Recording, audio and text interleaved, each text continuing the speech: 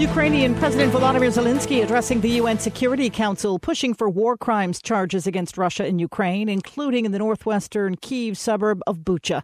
Secretary of State Antony Blinken, before departing for a meeting of NATO foreign ministers, says the international community is gathering evidence now. There's a very important effort to put the evidence together, to compile it, to document it, to support the different investigations that are going on.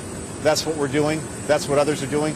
This will play out over time. Zelenskyy has said that Russia is committing genocide, but that is difficult to prove, according to the founder and director of the International Justice Lab. There has to be an establishment of intent to destroy in whole or in part, and that this is communicated down the chain of command. And that's what makes genocide very difficult to prosecute, is establishing intent. I'm Sherry Preston, ABC News.